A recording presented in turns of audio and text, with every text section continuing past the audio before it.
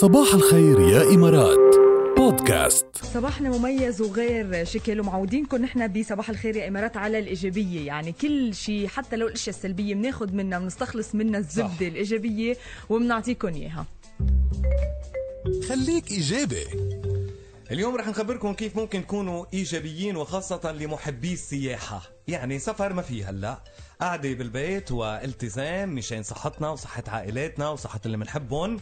ولكن اليوم بزمن الانترنت كل شيء متاح عن جد. أكيد اليوم بعصرنا الرقمي اللي منعيش فيه أصبح بإمكاننا أنه نزور عدد من المعالم والمتاحف الشهيرة حول العالم نحن وقاعدين على الصوفة بالبيت، ومنسميها جولات افتراضية هيدي. صح. عمر، وممكن شو يعني أنا وعم فكر هيك بيني وبين حالي، عم أقول إنه هيدي مثلا فينا نفوت نحن نكتشفها ونشوفها لو افتراضيا ولو عبر الشاشات، ولكن مثلاً بكرة رح تخلص هيدي الأزمة، بيكون عندنا هيك فكرة عمر، مكونين فكرة كاملة متكاملة كيف نقدر نسافر، أو بيكون عندنا خيار وين نسافر. صحيح. وين نروح إجازتنا مثلا. صحيح. يعني أنا مثلا من الاشياء اللي كنت بتمنى انه زورها سور الصين العظيم. اليوم مع الانترنت فيك تدخل وتشوف سور الصين العظيم بتفاصيله، وتمشي بالممرات وتحس حالك كأنك موجود في هذا المكان المهم من أثارات العالم.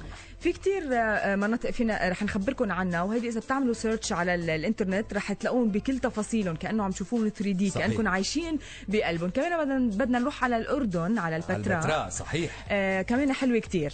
أنكور وات بكمبوديا، كمان هذا المكان الساحر، بالإضافة إلى ستونغ هانغ بالمملكة المتحدة. تاج محل بالهند. الله. كمان حلو كتير. ومتحف اللوفر كمان بفرنسا كمان. أكيد في ماتشو بيتشو بيبيرو، كمان هذه المنطقة يمكن كتار ما سمعين فيها، ولكن ماتشو بيتشو حلو كتير. يعني من أجمل الأماكن اللي فيكم تشوفوها على الإنترنت. أنا قبل عمر ما كنت بعرفها صراحة. يعني بس لما كنت عم شوف الصور وعم شوف التفاصيل بتاخد العقل.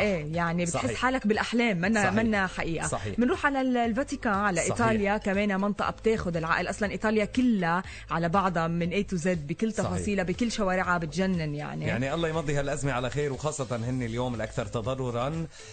فبنتمنى أنه يعني هالأزمة تمر بسرعة على خير وسلامة. وأيضا كمان فيكم تروحوا على اليونان، على الأكروبوليس، وتشوفوا هذا المكان الرائع والمميز. خيي وقت اللي راح السنة الماضية قال لي لازم تيجي تشوفه لأنه عن جد مكان أكثر من رائع. هلا رح فوت تشوفوا قل له شفته قل له سافرت.